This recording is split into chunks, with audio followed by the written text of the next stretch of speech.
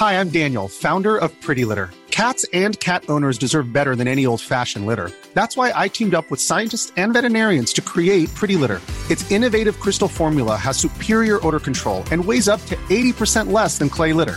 Pretty Litter even monitors health by changing colors to help detect early signs of potential illness. It's the world's smartest kitty litter. Go to prettylitter.com and use code ACAST for 20% off your first order and a free cat toy. Terms and conditions apply. See site for details. Hello and welcome to the Raptors Over Everything podcast for Yahoo Sports Canada. I'm your host, William Liu. Joining me this week, one of my favorite people in this business, Cash, Joseph Kashar. What's going on, man? What's going on, Will? Thanks for having me. Yeah, man, appreciate you. You've just been busy finishing off an episode of Pound the Rock. What's going on there? What are we expecting from PTR this week, you and Wolf on? Looking at the 5 most interesting or fascinating teams of the offseason, and then midway through the pod, got interrupted by the news that Nate Bjorken is going to take over the Pacers, who are one of the 5 teams we talked about, of course, because as you know, Wolf on loves to talk about the Pacers. But no, they do genuinely have an interesting offseason ahead. But yeah, so it kind of works out well because then started talking about Nate Bjorken and the Raptors, which I think I assume we're going to talk about today. Yeah, well, I mean, look, there's not a lot of actual Raptors news, so this is actually qualifies. So, yeah, I mean, Nate Bjorken has been hired to be the next head coach of the Indiana Pacers. A little bit of a surprising hire, I would say, only because Nate is still a little bit newer in terms of he's not like one of these like lifetime assistant coaches, stuff like that. He joined Nick Nurse when Nick Nurse was promoted to head coach in 2018. And yeah, but I'm thrilled for him, man. I mean, it's a fantastic story for people who don't know. Nick coached Bjorken as a player at South Dakota. There's all these random stories about Iowan basketball players, all right? So he's from Iowa, Nick's from Iowa, different cities in Iowa.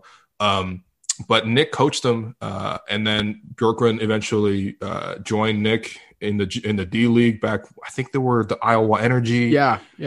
I was reading Nick Nurse's book, which I'm going to plug for the second podcast because it's right on my desk. But yeah, I mean, I was reading his book and he talks about his stories with Nate and how this guy used to pay for his own flights to games because that was not covered. He was essentially volunteering when it was close enough. Messiah-esque. No, it was a real Messiah story. Like he would drive like hundreds of miles to go to games. Nick would pay for his meals. Because, again, like they didn't have much money back then. And literally they would do this exercise where Nate and Nick would get together in Nick's basement in Iowa and just come up with random scenarios like, oh, it's 90-90, 2 minutes left. We're inbounding from the baseline. 6 seconds left. What play are we drawing up? All right, we're defending. All right, are we going to press and all this stuff? And he used to have this whiteboard, and the two of them used to just be in this basement all day thinking about scenarios and then put it into a spreadsheet. And that's kind of how they got together as a coaching combo. It's kind of an incredible story, but I'm happy for the Pacers to hire him. What do you think of the hire for Indiana, first off? I mean, does it say anything about where they're going to go this offseason? I mean, first of all, I think it's tough because, like, we don't really know, about Nate Bjorken, like what he would look like as a head coach. We don't, we're both around the team a lot, but we don't really know his coaching philosophies or what his X's and O's would look like. One thing I do know is he's got a pretty good reputation as like a development guy who's good in player development. So maybe that indicates perhaps that the Pacers, view themselves as a team that's going to be more in development mode than they will be in win now mode, which maybe makes sense if they're trading Oladipo and perhaps pivoting. But even that, I think, might be reading too much into it because, even if you trade Oladipo, if you get a decent package back between Brogdon and Sabonis, and if you trade Turner and get some assets there, like, yeah, maybe you're taking a bit of a step back, but you're still a pretty solid team. Like, I don't think they would necessarily be in complete tear down, rebuild, like develop young players mode. So I don't know, maybe it speaks to the fact they're still trying to straddle that line, right? Where they're developing at the same time while they're trying to win, something that Nate Bjorken knows about coming from Toronto, which probably did that better than any team. But yeah, it's definitely shocking to me. Like, I know the reports came out a few weeks ago that he had interviewed for the job, but I think most people thought this was Mike D'Antoni's job to lose based on a lot of reports out there. And, whether it was the Pacers deciding Bjorken was better for the job, or maybe it was Mike D'Antoni deciding this wasn't really the best fit for him as a 70-something-year-old man that, wants to finish his career with a championship. We don't know. But yeah, I think it's tough to nail down exactly what this means for the Pacers, just because there are so many unknowns when it comes to a rookie head coach in the NBA, right? Like we really know nothing about his philosophies. But one interesting thing, because you were mentioning how much time he spent with Nurse, both playing for him and then coaching with him, both in the D League and the NBA.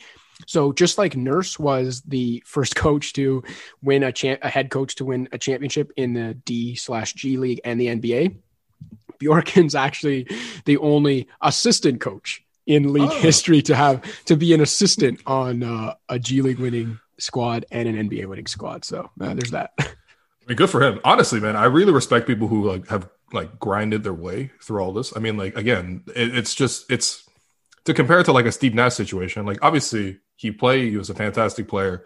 And then when these fantastic players generally want to become a coach, there's usually a spot for them. Right.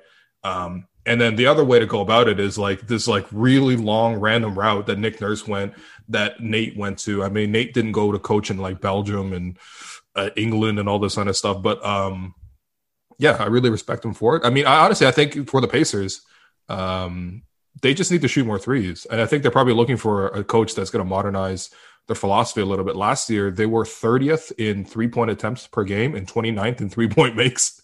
They actually didn't shoot the three that poorly. They were league average at 36%. And they got some decent shooters on the team. But if they can modernize that offense a little bit, I think that's probably what they're looking for. That's probably why they wanted D'Antoni. And if you're D'Antoni, you're probably like, look, I'm 70 years old. I don't know if I want to move my family to go to Indiana for the rest of my career.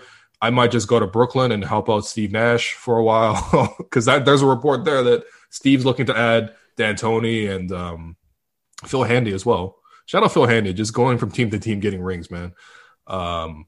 So, yeah, I mean, in terms of the Raptors, though, I mean, where do you potentially see the Raptors replacing him on the coaching staff? I think Nick has talked about this before, and he's talking about how he wants to continue promoting within. There's a culture of development there. But if you're looking at the Raptors coaching roster, I mean, yeah, are you going to promote someone within, or are you going to bring someone in? I know there's talks about Chris Finch. Yeah, Chris Finch, who I believe worked with Nick on the British national team at one point, correct? Yeah, I think Nick was the assistant and Chris Finch was actually the head coach. Okay, yeah. And Finch was actually one of the people that was talked about as a potential candidate to get the Pacers job, strangely enough. So, yeah. Okay. So, yeah, I mean, I think, Finch could make some sense if Nurse wants to, hire from within and promote within. I think that's very on brand for the Raptors, and based on the way Masai and Bobby Webster and Nick Nurse have steered this organization, I think there are probably a lot of good internal candidates, right? Mm-hmm. So I think either way they look to fill Bjorken's position, I think fans should feel confident in that, they'll come up with the right choice.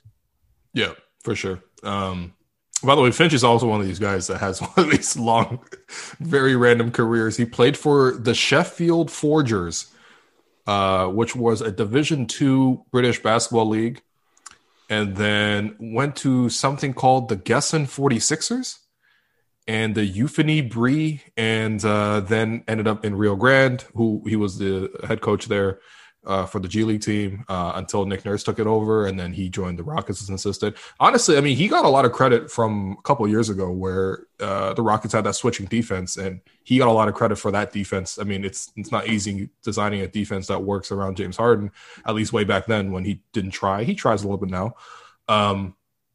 But yeah, I mean, whoever the Raptors end up bringing in, I think it's just cool. I think in general that the Raptors are, I mean, especially for Nick, I think it's cool that he's now developed a little bit of a coaching tree. This is like the first node. You can branch off a little bit. And it's a sign of a winning organization when people want to hire your people. And people keep trying to interview Raptors people. Yeah, both at the coaching level and the executive level, right? Mm-hmm. Had they not locked up Bobby Webster, I think Bobby Webster would have been a prime target for teams looking for guys to run their organizations. And we know about Masai, obviously, being the most in-demand executive in basketball, maybe in all of sports, to be honest. And now at the coaching level, right? Like I mentioned it when the Clippers and Doc Rivers parted ways. At the time, I said, I think it's a pretty damn good thing that the Raptors have already locked up Nick Nurse, because I would not have been surprised if the Clippers had come calling on Nurse, after Doc's dismissal. So yeah, I think just at every level of the organization, the fact that you have people that other organizations want, is always a good sign. And considering where this franchise was less than a decade ago, still never ceases to amaze me. Oh yeah, definitely. I went from like, as a fan of the Raptors, just like, man, please copy the Spurs, take whoever the Spurs are going to give you. I remember even when Nick was, one of the potential, candidates to replace Dwayne Casey, it was like, oh man, but what about Ime Udoka or like Ettore Messina or like, everyone wanted to be the Spurs. Mike Budenholzer. Mike Budenholzer. Yeah, exactly. Wow. That was a good call there. I think Masai actually said no to Mike. I'm not totally sure what happened there. By the way, I think Doc Rivers was also one of the people Masai wanted to talk to for that coaching position. Interesting. Yeah. Yeah. Wasn't the report with Bud that, like, if I remember correctly, it was I don't remember who reported it, but it was like something along the lines of Masai didn't get the right vibe from Bud or something like that. Yeah, probably. He's probably like, look, 6 minutes left. You're down 6 in the Eastern Conference Finals. What are you doing? And he's like, well, first off, I'm going to bench Kawhi, give him his standard 3-minute rest, make sure he's below 26 minutes for the game. And Masai's like, yeah, no, can't take this guy. Yeah, in terms of actual Raptors news, so you and I have actually both, you did a video for the Scores Unfiltered series, which is really great. Thank you. On Fred VanVleet's free agency, and I just wrote about Fred VanVleet's free agency. Yeah, I was reading that actually as prep this morning. It was great. Thank you. First off, I think you and I are probably both in agreement that Fred's a really damn good player, and I don't know about you, but obviously we're both on Raptors Twitter a lot. It seems like every single time there's a report that kind of comes out, and shout out Fred's agent to make sure that there's always reports that comes out. But every time there's a report that comes out, this latest one being, okay, Fred's probably going to receive something within like a Malcolm Brogdon type deal, which is 4 years, $85 million. People are always like, it's too much. You got to let him go. He's underpaid, or he's undersized. It's too much, all this other stuff. And I'm just thinking, like, are we all watching the same game? Because Fred's a really damn good player. He's the number one free agent for a reason. Yes, it's partially because it's a depressed year in terms of not a lot of star free agents being available, but Fred's a really damn good player. First off, where do you stand on that? If the deal does come down to something around $20 million a year, for me, that's an easy decision. I'm saying yes. Where are you on that? I completely agree, man. I think if he's in that $20 million range, I think you make that deal and you don't even think twice about it. Now, if he starts, I guess, inching his way up to, I don't know, before he struggled a bit in the last playoff series, I think there was people talking about him in the max range or even in like the $25 million range. Maybe that's more in line with like the Raptors walkaway number. Yeah, but I think in that $21 million range, I think you make that deal. Look, like, forget his size for a second and just look at the results. Is he going to struggle with things because of his size from time to time? Yes. He's going to struggle in series, in playoff series against teams like Philadelphia or maybe even Milwaukee, or as we saw Boston, as an offensive initiator and creator. But if you put him in the right situation where he is kind of your secondary ball handler in the backcourt, plays a little more off the ball, and often shares the court with another capable ball handler, I think Fred's great on the offensive end. I also think he has developed his offensive package and his layup package, especially. I know it didn't come through in the Boston series. He missed a lot of bunnies, but you can't let that cloud your judgment of what we saw over the course of the season. He has improved his layup package and his finishing to the point where he overcomes a lot of his size deficiencies in finishing at the rim, especially compared to, even a year ago or 2 years ago. He's a good and improving playmaker. A year ago, or a little more than a year ago, I would have told you that it was frustrating sometimes to watch Fred try to operate in the pick and roll because you watch Lowry do it to perfection. And then, you watch Fred struggle to even make a nice pocket pass. And you've watched how that's developed over the course of the last year, where he's definitely learned from Kyle and is a much more capable pick and roll operator and playmaker in general than he was even a year ago.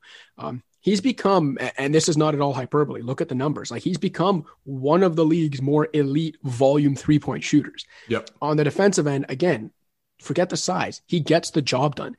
He's one of the best defensive guards in terms of, timing his double, those digs and the steals on big men in the post. He can obviously hold his own against guards. He's quick enough that you can put him, you can give him a defensive assignment for a game or a series to chase a shooter around the perimeter if he needs to.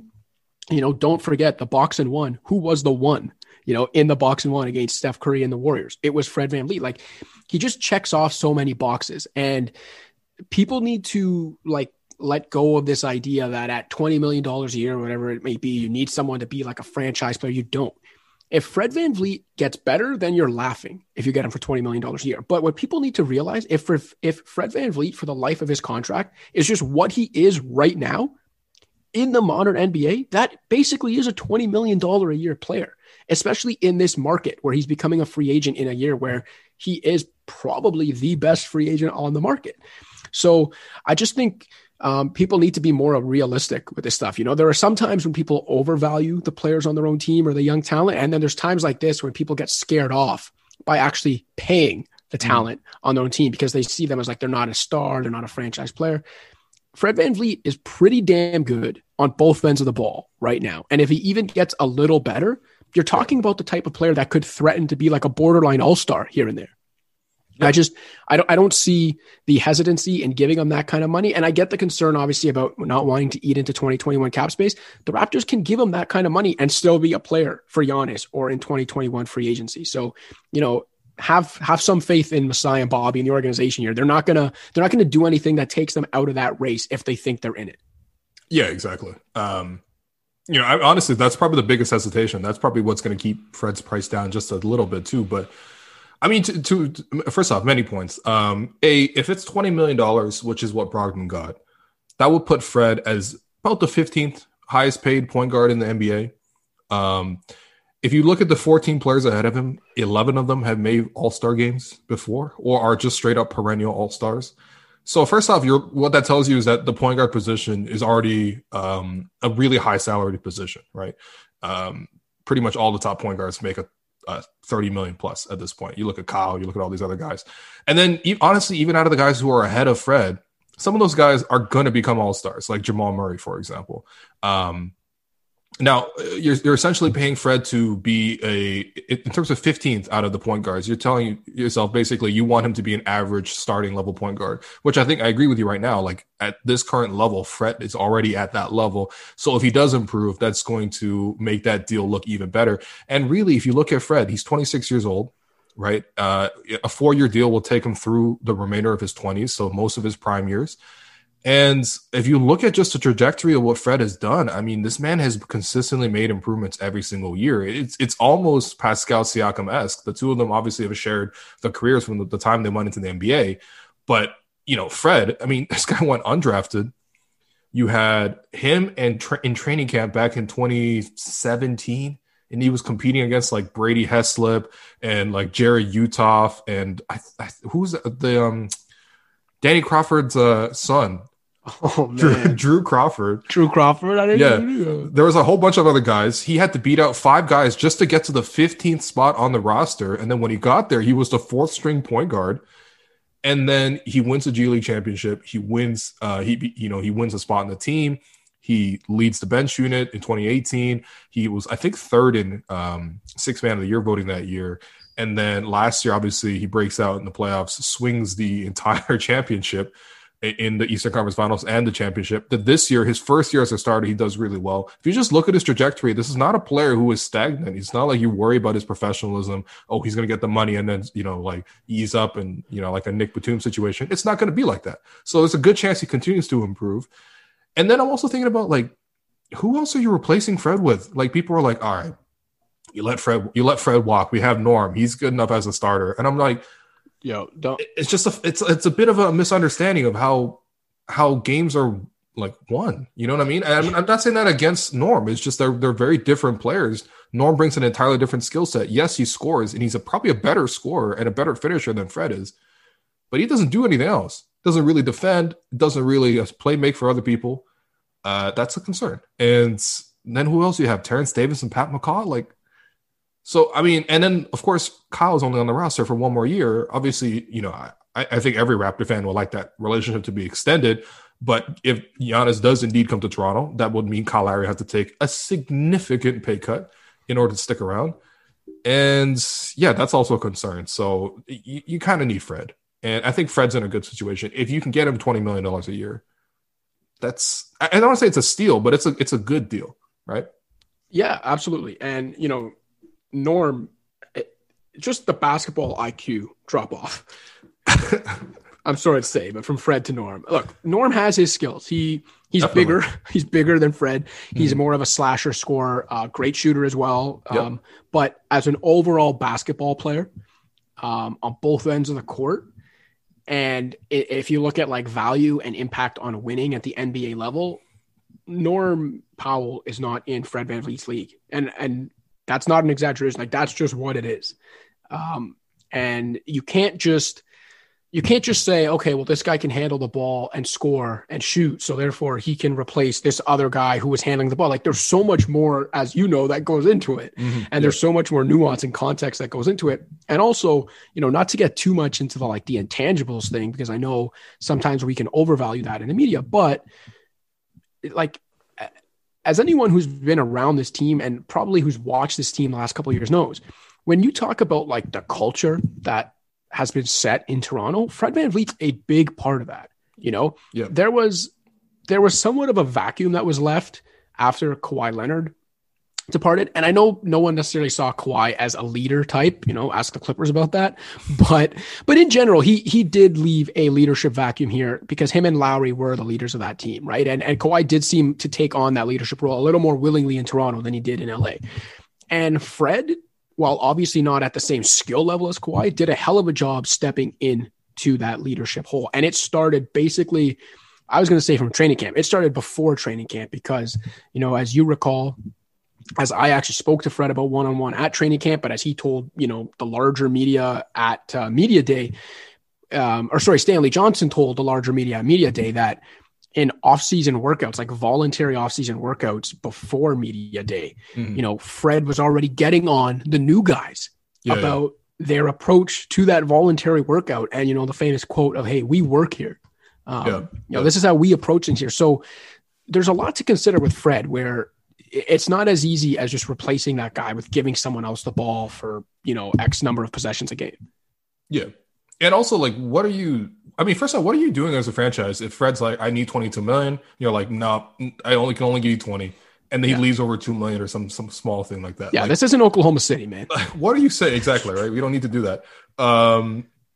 And to your point, he kind of is the embodiment of Raptors culture and sort of what they want to do here. They want to take players, they want to develop them, and they want them to get paid, and they want them to, perform in the big moments. Like, Fred has literally hit on all those targets.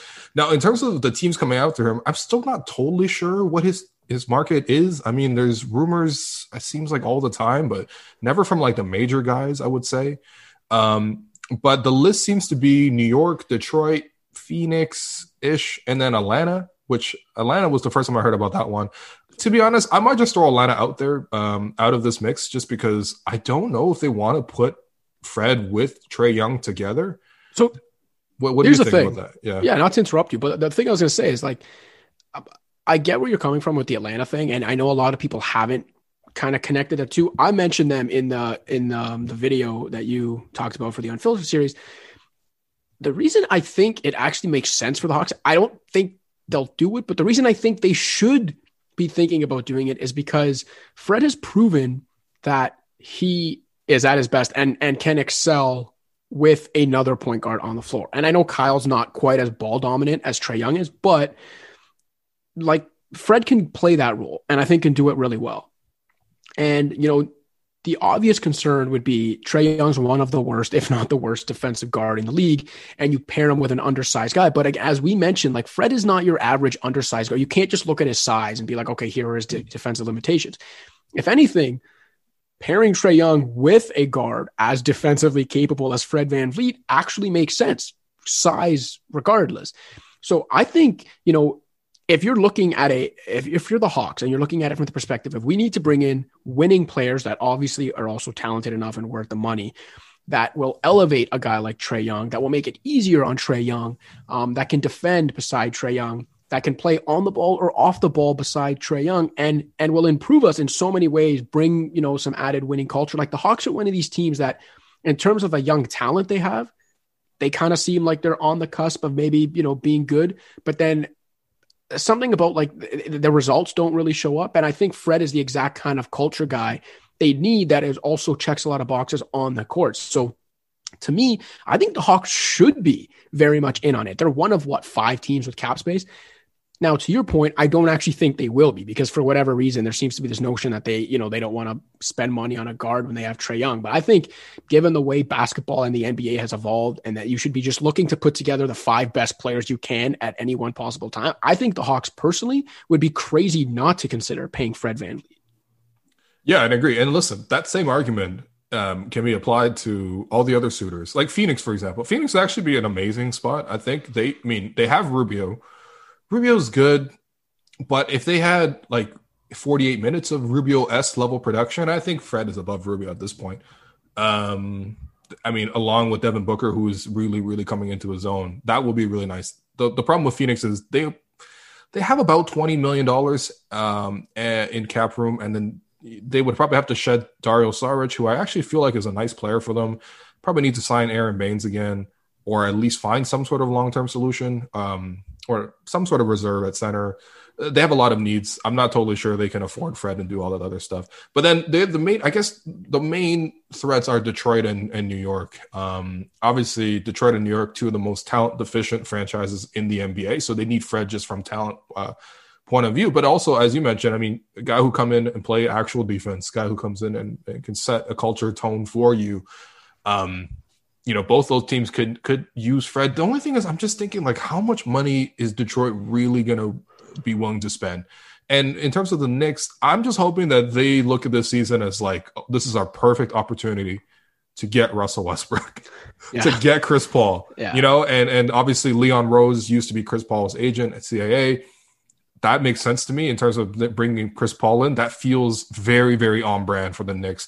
Bringing Russell Westbrook in feels very on brand for the Knicks. Fred at a very, very expensive deal would be smart, but also at the same time just doesn't really move the needle in terms of how the Knicks operate. So I'm still looking at Detroit as the main threat. What about you? What do you think about the rest of the potential Fred destinations? I think it's those 2. I think it's Detroit and New York. But man, like, how much would Tom Thibodeau love Fred VanVleet? Oh man. He can play him 46 minutes and 52 seconds on back-to-back nights and not get a complaint from Fred. Fred will love that. Yeah.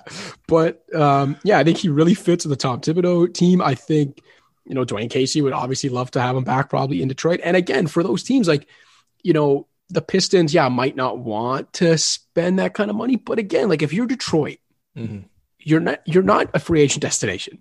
You're not going to be a player for one of the big free agents next year. Like, you're not going to be a player for a star free agent probably ever. Yeah. Right. You need to find a way to build this thing in other ways through scouting, drafting, development, and maybe overpaying here and there, some trades.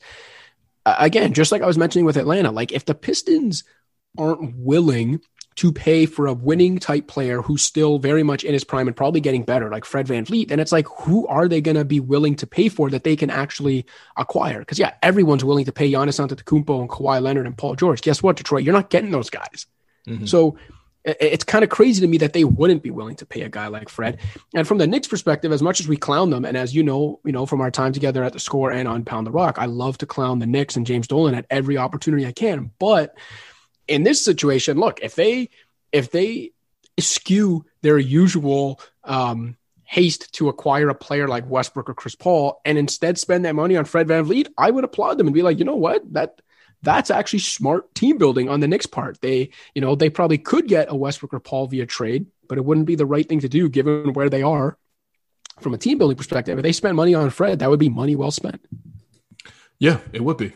And that's why the Knicks won't do it, because that is the smart exactly. I was looking at the Pistons roster recently, and it is just bad. So first off, their starting point guard is going to be Derrick Rose or Brandon Knight. Yeah. Last year, I remember watching games where Bruce Brown, who is like basically a Pat McCaw, he was operating a lot of point. This is a team with so little talent, man. One of my favorite things to do with this Pistons roster is go down the roster and try to figure out who Dwayne Casey will make a ridiculous comparison to between that player. I was going to say, who's the John Salmons on this roster? Yeah, exactly. Man, that just what a barren franchise. Be like, Brandon Knight reminds me of a young Gary Payton. Yeah. Yeah. So, I mean, look, there's going to be competition, but I also do worry about, like, in terms of if you listen to, the Windhorse or like the Bobby Marks of the people who are really plugged into the financial side. It seems like they're really predicting a really, really quiet offseason. Look, just because you have cap room does not necessarily mean you need to spend all of it. There is the rule that you need to meet 90% of the salary cap. If you fall below that, then everyone else gets a bonus check. First of all, I never understood why teams just don't do that in the first place, but whatever. Yeah. There's nothing really holding you back. You're spending that money regardless. Might as well give your guys a raise. Yeah. It seems like a pretty nice thing to do for your people. But yeah, I mean, I think a lot of teams will probably not only just try to preserve the cap space. I think that's probably how they will sell it, but a lot of teams will not spend like that because it's just going to be a tough year. And again, when you have no fans, if you look at the Pistons, for example, are you talking about pre-pandemic or post? Because you said no fans. Oh, jeez. Well, come on. They're losing all those like 6 busloads of Raptors fans that come down on Greyhounds. No one's buying Little Caesars at the games anymore. It might cost more to get a Little Caesars pizza than to get into Little Caesars Arena, bro. Honestly, man. That reminds me of like the really, really bad Raptors teams in like 2011. I remember over Christmas the Raptors played the Kings and I got 2 tickets, I swear to God, for $5. Nice. So that's pretty much a Little Caesars combo right there. Yeah, but look, Raptors, man, please retain Fred. I don't want to see Fred with Dwayne Casey coming up against the Raptors. That would not be fun. And honestly, I just think Fred's a nice piece for the future, man. I mean, I think he fits perfectly. His age is good with the timeline. He works with the players. He has good chemistry with Pascal, obviously. And plus, you kind of need a team for when Giannis does eventually get here. And that's kind of the next thing I wanted to talk to was just every week, essentially, I'm doing a Giannis free agency sweepstakes update. And the update this week is that the Bucks reportedly won't trade Giannis, even if he does not sign the Supermax extension this summer. Obviously, that will be offered to Giannis. In terms of whether Giannis will say yes to essentially $250 million, Zach Lowe says he probably won't sign that extension. That was his guess. Mostly because, look, you're going to get that money regardless, right? You don't necessarily need to sign in for the security. And, yeah, I mean, if the Raptors are in for Giannis that year, if the Raptors actually have this ability to get him, if Giannis does sign, you need players to actually surround him with. And Fred actually would work quite well with Giannis. Don't see why that would be an issue. Where do you think Giannis is at right now? Because there's a lot of reports. He's mostly just in Greece, chilling with his family, with his new baby, celebrating newly crowned NBA champion Kostas Antetokounmpo with the Lakers. Yeah. Just popping Uzo in Mykonos. No, he's probably living a great life right now. Yeah. What do you think Giannis is going to do this summer? Do you think he's going to sign that Supermax? I don't. I think the same as probably most people think. I think the Bucks offer him the Supermax. He declines it. Not necessarily as a tell that he's for sure leaving Milwaukee, even though he is, but and then the Bucks hold on to him because, look, just like I was saying, as much as we like to clown the Knicks, as much as we like to clown the Bucks and that whole organization they've got going there and everything that's gone on the last year, at the end of the day, yeah, the easy argument is, well, if you might lose a player like Giannis for nothing in a small market where you're never going to be able to replace him, like you have to trade him. You can't lose him for nothing. But the flip side to that is, like, for all the flaws that exist in Milwaukee with that organization, for all the flaws of Mike Budenholzer and the supporting cast, say what you will. If you have Giannis Antetokounmpo on your team and, you just assume average health in a relative season, whatever, you have a chance to win a championship. Full stop. Yep. He's that good. He is that level, like caliber of superstar that in the NBA is the basis, is the foundation of championship contention. So I very much believe the Bucks should hold on to him, even if he doesn't sign, even if they believe they're going to lose him for nothing, even if he tells them they're going to lose him for nothing, unless the season goes completely off the rails and it's very obvious, like they've got no chance to compete and they need to recoup some value and they trade a midseason for obviously not equal value, but something, then I get it. But other than that, even if he tells you he wants out, if you were having the season you think you should have if you're Milwaukee, you're cruising to another 60-plus win season, you think you're going to be a factor in the playoffs, you can't trade him because just like the argument is, well, you're a small market, you would never be able to replace that value. Well, the other argument is, yeah, you're a small market, even if you trade for a package, you're going to be trading for a package of players and picks that you hope maybe 3 to 5 years from now turns into a player half as good as Giannis Antetokounmpo is right now. And, in our lifetime, how many times has Milwaukee actually been a championship contender? Once, right now, with Giannis. Like, they had some nice runs. They went to the East Finals with Ray Allen, but that team was never winning a champ. They had no chance to beat the Lakers or actually compete for a championship. With Giannis healthy, you have a chance to win. So if I'm the Bucks, I hold on to him. As maybe short-sighted as that seems, like, you play to win and to win a championship. He gives you the chance to do it. You lose him, you don't have it. You probably don't have it for a generation. So that's the way I see it going. I think they offer him the extension. Obviously, he most likely turns it down, and the Bucks keep him anyway and roll the dice. And, because only 1 in 30 teams win it, and because their coach is Mike Budenholzer and their supporting cast is what it is, they probably don't win it. And then they lose Giannis for nothing, and that's the way she goes. But that's how I think it plays out. And just getting back to your point about Fred, I think Fred, whether it's Giannis or someone else, I think Fred is actually like the perfect kind of guard that you want in place if you're bringing in a superstar shot creator, we'll call them, or like wing talent, whatever the case may be, because Fred's good enough on the ball to make plays when he needs to, can play off the ball, and is an elite shooter. So, he doesn't dominate the ball enough to take away from a player like Giannis or any superstar wing scorer you're bringing in, but he can do enough on the ball to be like a nice supporting player for that guy. Yeah, absolutely. You can win a championship with Fred, which you can't say for a lot of point guards, by the way.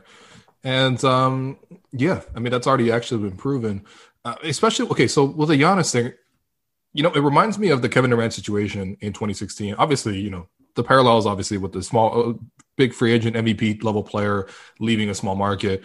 But even if you look back at that 2016 season, 2015-16, the Thunder went up 3-1 in the West Conference Finals. And unfortunately, they blew it, but they were up 3-1 in the conference finals, so 1 game away from going to the finals. And then since Kevin Durant left, they have not had anything close to that kind of success. And if they moved Kevin Durant at some point during that, I don't think they would have been anywhere closer. You know what I mean? Like, what have they done since then other than just get embarrassed by like Dame Lillard and whatnot? So yeah, I mean, I think for the Bucks, it actually makes absolute sense for them to make that push because again, you pushed all your chips into this moment just because he leaves. It doesn't mean you reverse everything. There's kind of too much they've invested too much in the scenario. They're pot committed at this point. In terms of, okay, so they're probably going to make a move to convince Giannis to stay. I think Chris Paul would probably, if you just forget the salaries, forget everything else, Chris Paul would be the kind of player that I feel like if you put him in that situation, especially given how well Chris Paul has done in terms of closing games, especially this year, he was incredible in closing games. Have a guy who can create, have a guy who can close. That makes a lot of sense. But according to Brian Windhorst, he really does not think CP3 is going to be it for the Bucks. Honestly, CP might just be too expensive for the Bucks to take on. I know they have enough outgoing salary to make the trade work, but as a franchise to take on $80 million for 2 years of Chris Paul in Milwaukee without fans, I just don't know if they can swing it. And then Zachlo kind of brought up maybe Victor Oladipo makes sense for the Bucks. What do you think the Bucks will do? If you had a prediction in terms of, okay, they do keep Giannis. Giannis doesn't sign the Supermax, but they do make a run for it. They make a push.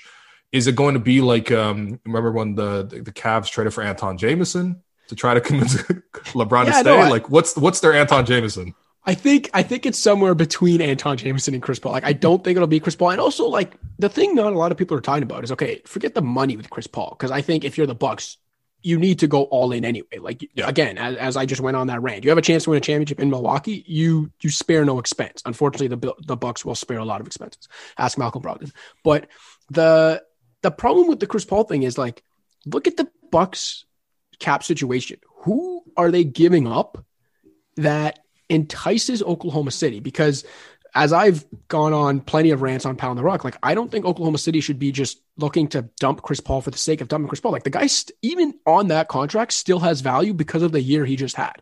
Yeah. So, like, I don't even think the Bucks have the actual assets to pull it off. I think he makes sense there for a lot of reasons, but they don't have the assets to pull it off. If you look at the assets they have and their willingness or unwillingness to spend, like, to me, the Bucks' actual most realistic situation or scenario is trading for a guy that's like not necessarily an all-star, but like an above average starter. And Oladipo to me is actually like an interesting scenario because maybe you can get him with the assets Milwaukee has because he's an expiring contract and Indiana thinks he's going to walk anyway. Like, I don't know. You know, you're not giving up Middleton, obviously. So you've got Giannis and Middleton. Like, what do you need with those guys? You need do you need a big? I don't know. Like, Brook Lopez is kind of falling off. Like, yeah. I don't know. Can you get Miles Turner from the base? Like, he's basically another Brook Lopez. No, I know, but you know what I mean? Like, that's to me, that's more like the range they're in. Like the Chris Paul thing to me actually seems a little far-fetched. Yeah, I don't know. Like it's hard for me to come up with a specific example, but like in that tier of like above average starter, but also not quite all-star level. And at the same time, if they can do that, they should still do it, right? Like that would improve their team. Yeah, I got a proposal for you. Okay. You take Eric Bledsoe and 2 first-round picks, and you trade them to Indiana for Malcolm Brogdon. Man, dude, that would actually work a lot. I don't even know. I don't think Indiana says yes, but yeah. Nate Bjorkgren's like, I'm quitting if you make me coach Eric Bledsoe. All right, I've been in the G League long enough.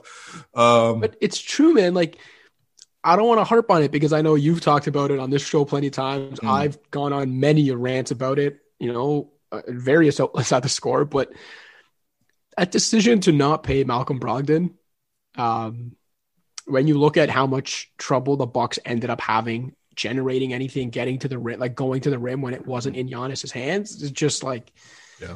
I mean, I get that he was hurt or everything like that. I mean, he had some injury things, but like he's older, but like, and you know, he wasn't like that great with the Pacers this year. His shooting percentage just fell off when he had to create more for himself, but he fit really nicely in that system. He was 50, 40, 90. He honestly, we watched that conference finals. He was taking a lot of the responsibility guarding Kawhi. Now, obviously, no one guarded Kawhi, but still, that's the guy they trusted the most to do that job. To let him just walk when you have a superstar in your team, it's unfortunate. And yeah, I don't know. To your point, like Malcolm Brogdon is exactly the level of player I'm thinking about when I say that. I think, you know, at his best, I think he's like a solid to above average starter, but he's not really he's not an all-star caliber player. But like that to me is the caliber of player the Bucks are going to be looking to add because I don't think they'll be able to get the Chris Paul type. So yeah, well, I mean, honestly, they're the best addition the Bucks made last year for me. This is after they went to the Eastern Conference Finals, were up 2-0, and then of course got swept by the Raptors. Their offseason additions were like Robin Lopez and like Kyle Korver, Wes Matthews. Why are you bringing in all of these 30-year-olds to your team to make your team way less athletic? We saw in that Miami series, I mean, they were just outclassed athletically at all the positions that weren't Giannis. And then their best addition to me was probably getting Marvin Williams in the middle of the season. He actually played a real important role for them. And then he just up and retired because he said, I'm not playing for Bud anymore.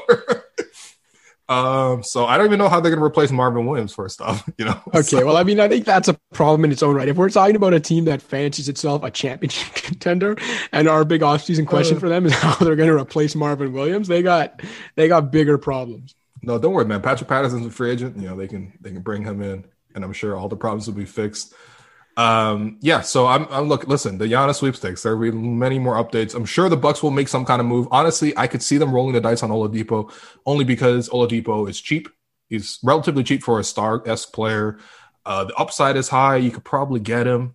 But yeah, I don't really know what the Bucks do. I'm very curious to see though, because you know they're still really close to winning the championship. They have the main important piece.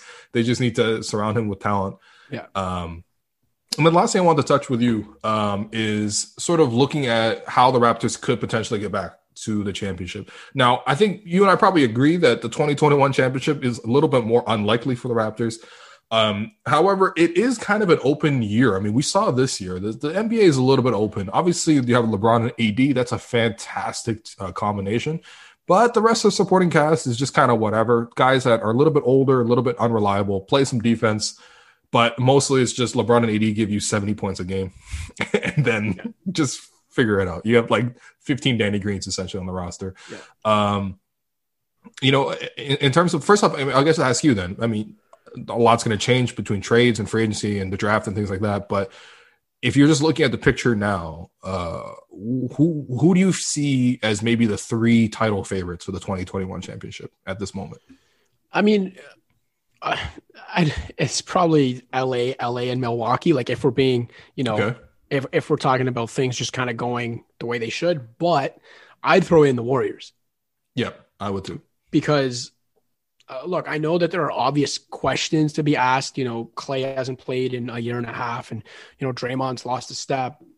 Steph missed a bunch of time. But the way I look at it is like, okay, Kristaps Porzingis took him 20 months to come back from a torn ACL, and then he still wasn't quite the same. But he's a big man, different style. Like Klay Thompson getting 20 months off or whatever it's going to be for his ACL injury, and given the reports coming out of that Warriors minicamp that he attended and apparently looked great in, like for Klay's game as a shooter, like he should be fine.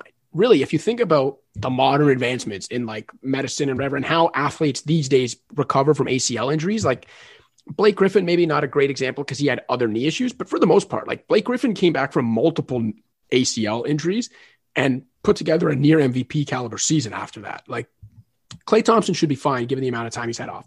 Steph, it was a hand injury. He's had plenty of time off. He had it to actually come back in March. He'll be fine. Draymond, maybe over the slog of an 82-game season won't be what he was, but this is the guy that literally gave definition to the term 16-game player. If you go into the playoffs healthy and you've got Draymond, I'm completely confident in him. Yep. That big three is as proven a collection of talent as exists in sports today. Okay. And then you've got Wiggins there who, whether you turn that contract into something or whatever, look, I think Wiggins made some moderate strides last season. He was better.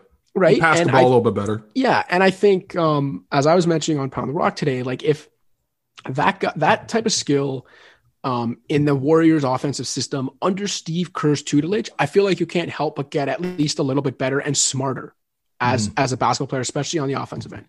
If Andrew Wiggins is like your number 3 option on offense and your 4th best player overall, and you essentially need him to maybe improve as a shooter, be a combination of a spot up guy, but also a guy who can like be the release valve, right? When teams are loading up on Steph and or Klay, when teams are really guarding the hell out of the Steph Draymond pick and roll, and you need this release valve to either make a play off the bounce or maybe get to like the weak spots in the defense and be able to pull up and make a not analytically friendly, but a mid-range jumper, which in the playoffs, those are really important. Like I think Wiggins might actually be able to fill that role for them in a way that people aren't thinking about, where it's like, if this guy catches the ball and you just need someone to, first of all, get a tough shot off and maybe make it, Wiggins isn't a bad option. And, he's the kind of guy where like, you have to just forget the contract at this point. He's not going to live up to that value. He's not a superstar. He'll probably not even be an all-star, but can he be that for them as a 3rd option and like 4th best player? I think so. They've got the number 2 pick, whether they use that to fill a big man need in James Wiseman, a hyper athletic mobile big who can protect the rim and roll on the offensive end, as a pick and roll finisher. Really, that's all they need from a big man.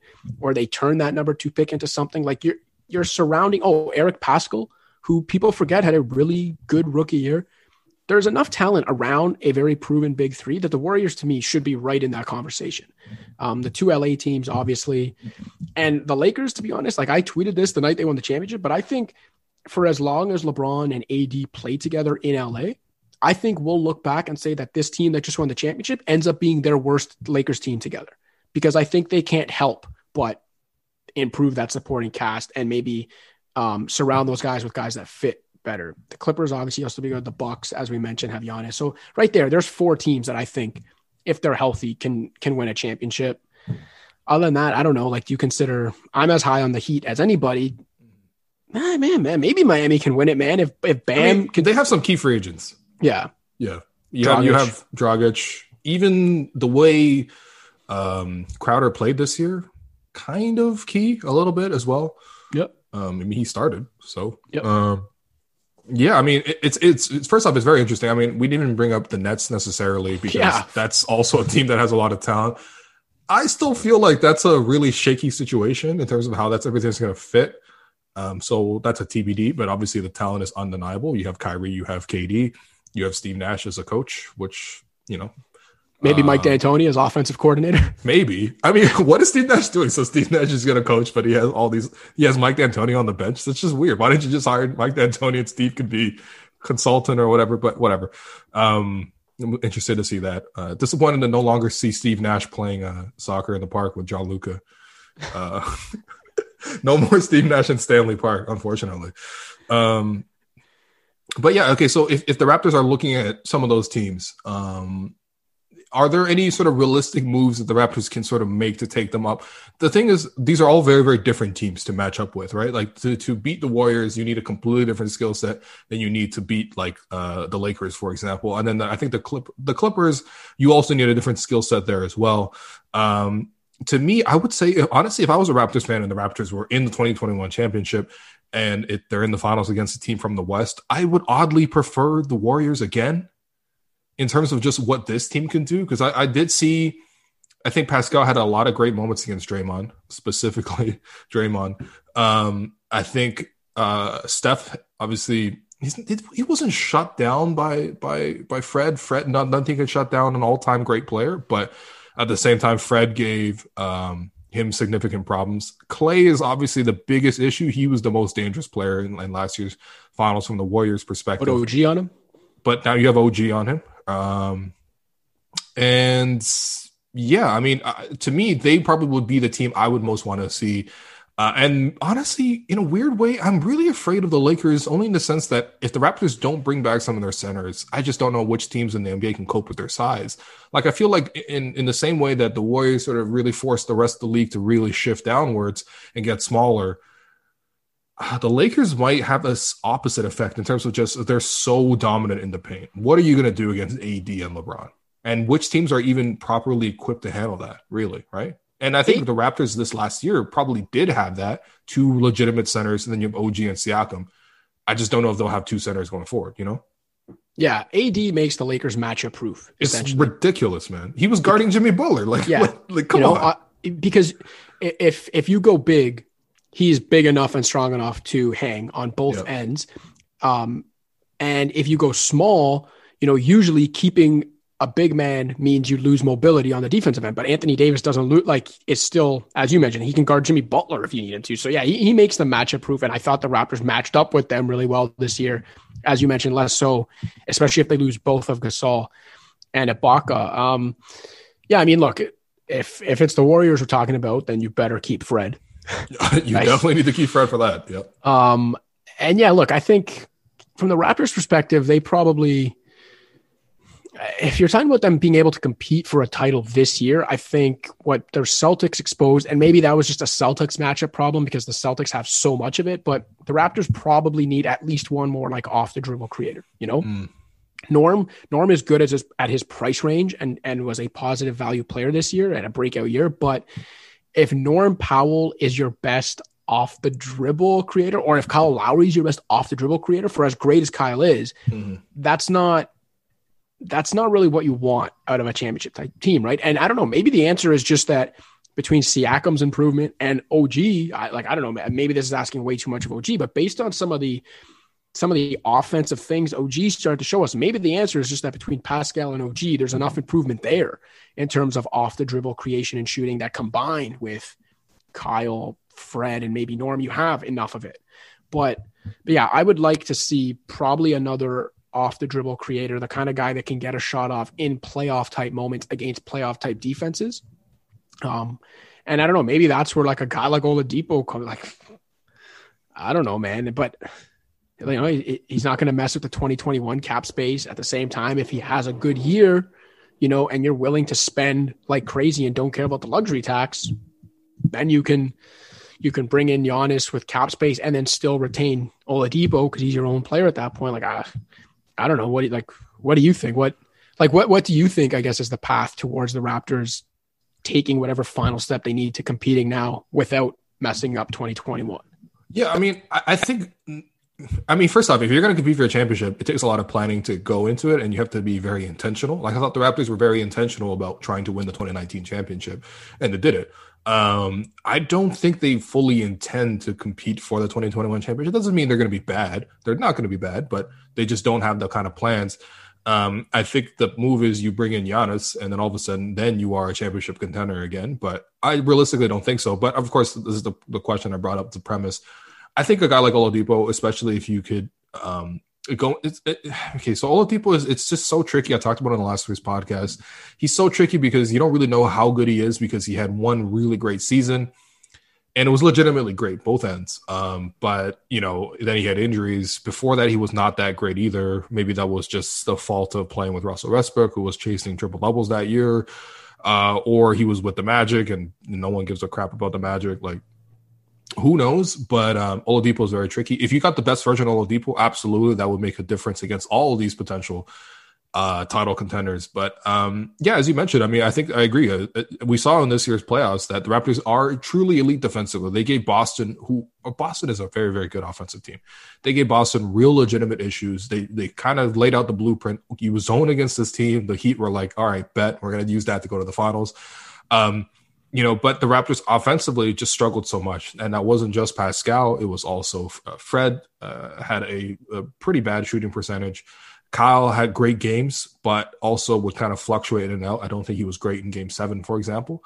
And again, at his age, you don't know how much you can really expect that to happen. So you do need more offense. And then when you're looking at the offense, it's weird because you would say, okay, Norm Powell's one of your best scorers. You might want to keep him to improve your offense. We saw in the Celtics series, this man was getting outplayed by Brad Wanamaker for the majority of that series. Now, of course, he turned it around at the end, but that's something where you have to look at in terms of, okay, yes, he does score, and yes, he is really great in the regular season, but how much playoff type scoring do you have? And that's a different question than a regular season type scoring. Playoff type scoring is just a lot more difficult. It's a lot more skill based. The more complete you are at all three levels in terms of 3, mid-range, and then the rim, that's going to make you more impervious. But also just a guy who can come off the bench and actually create. And I didn't really think Norm did that this year. I mean, yes, he did it against Brooklyn, but that's come on, that was Brooklyn. So, I don't know how you improve the offense necessarily, but I think that is the one thing holding them back. And, eventually down the line, when they get a guy who give you 30 points per game and draw a triple team every single time down the floor, then your offense probably is fine. But for now, it's, that's the issue. And I think, honestly, because of the Giannis thing, it kind of handicaps the Raptors this year in terms of it just restricts them from making all these other moves that you would normally do without any sort of long-term planning. And I think the Raptors kind of just have to stay in a holding pattern. So. Yeah, and again, Nick, they are. That's not a bad thing either. Yeah. They can stay in a holding pattern.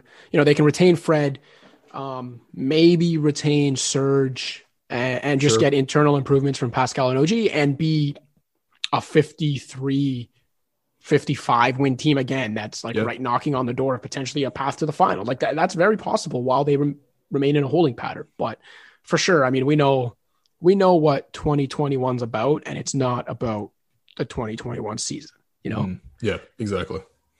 Well, that does it for the podcast. Cash, thanks for coming on. You are doing a myriad of things, so let the people know what you're saying, man. Obviously, Pound the Rock. You got the Scores Unfiltered series. I mean, that is blowing up, man. I'm seeing it in my YouTube recommendations all the time. Tell us about. Well, I mean, we all know about Pound the Rock at this point. Tell us about the Unfiltered series. What's it about? What are you covering? What's already out there? Yeah, I mean, technically it's all sports, but the ones and I host them all or shoot them all, but the ones I script, which are the majority of them, is NBA related across the league, and it is essentially an 8 to 10 minute video that takes either like a hot topic in the NBA or just something I want to riff about.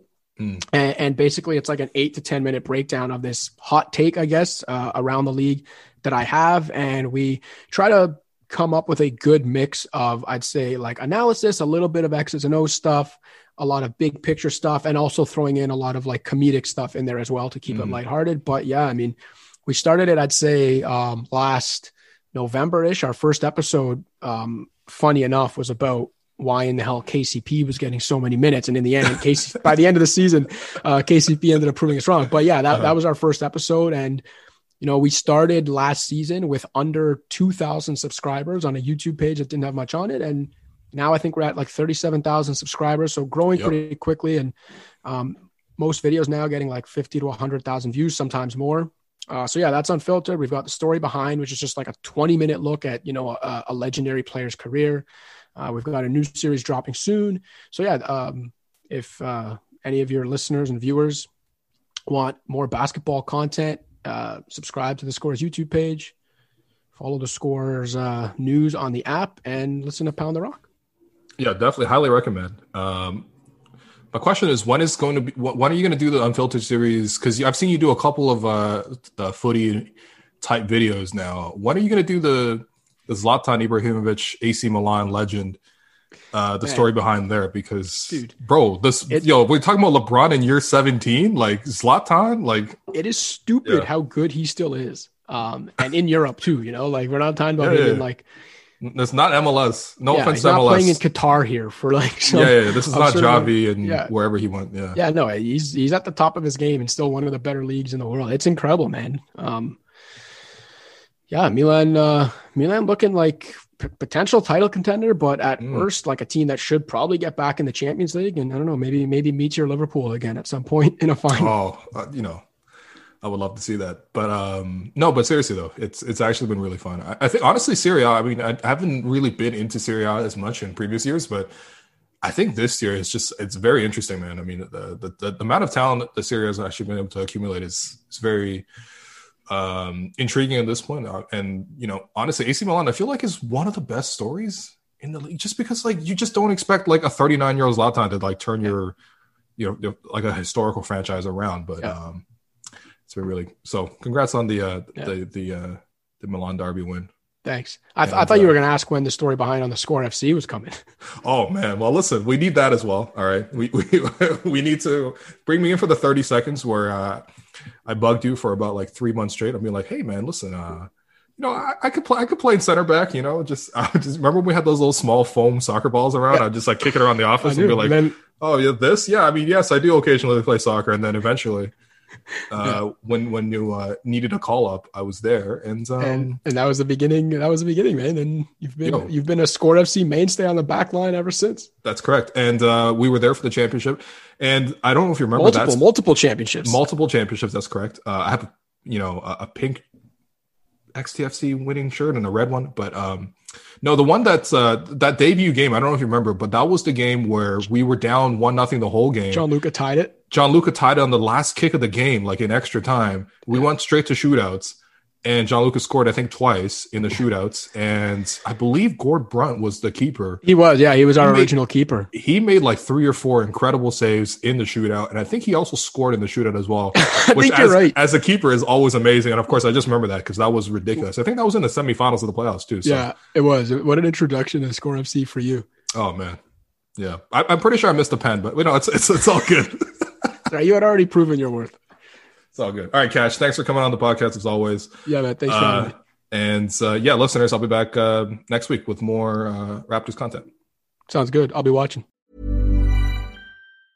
Hey, I'm Ryan Reynolds. Recently, I asked Mint Mobile's legal team if big wireless companies are allowed to raise prices due to inflation. They said yes. And then when I asked if raising prices technically violates those onerous 2-year contracts, they said, what the f*** are you talking about, you insane Hollywood ass f- So to recap, we're cutting the price of Mint Unlimited from $30 a month to just $15 a month. Give it a try at mintmobile.com/switch. $45 up front for 3 months plus taxes and fees. Promo rate for new customers for limited time. Unlimited more than 40 gigabytes per month. Slows full terms at mintmobile.com.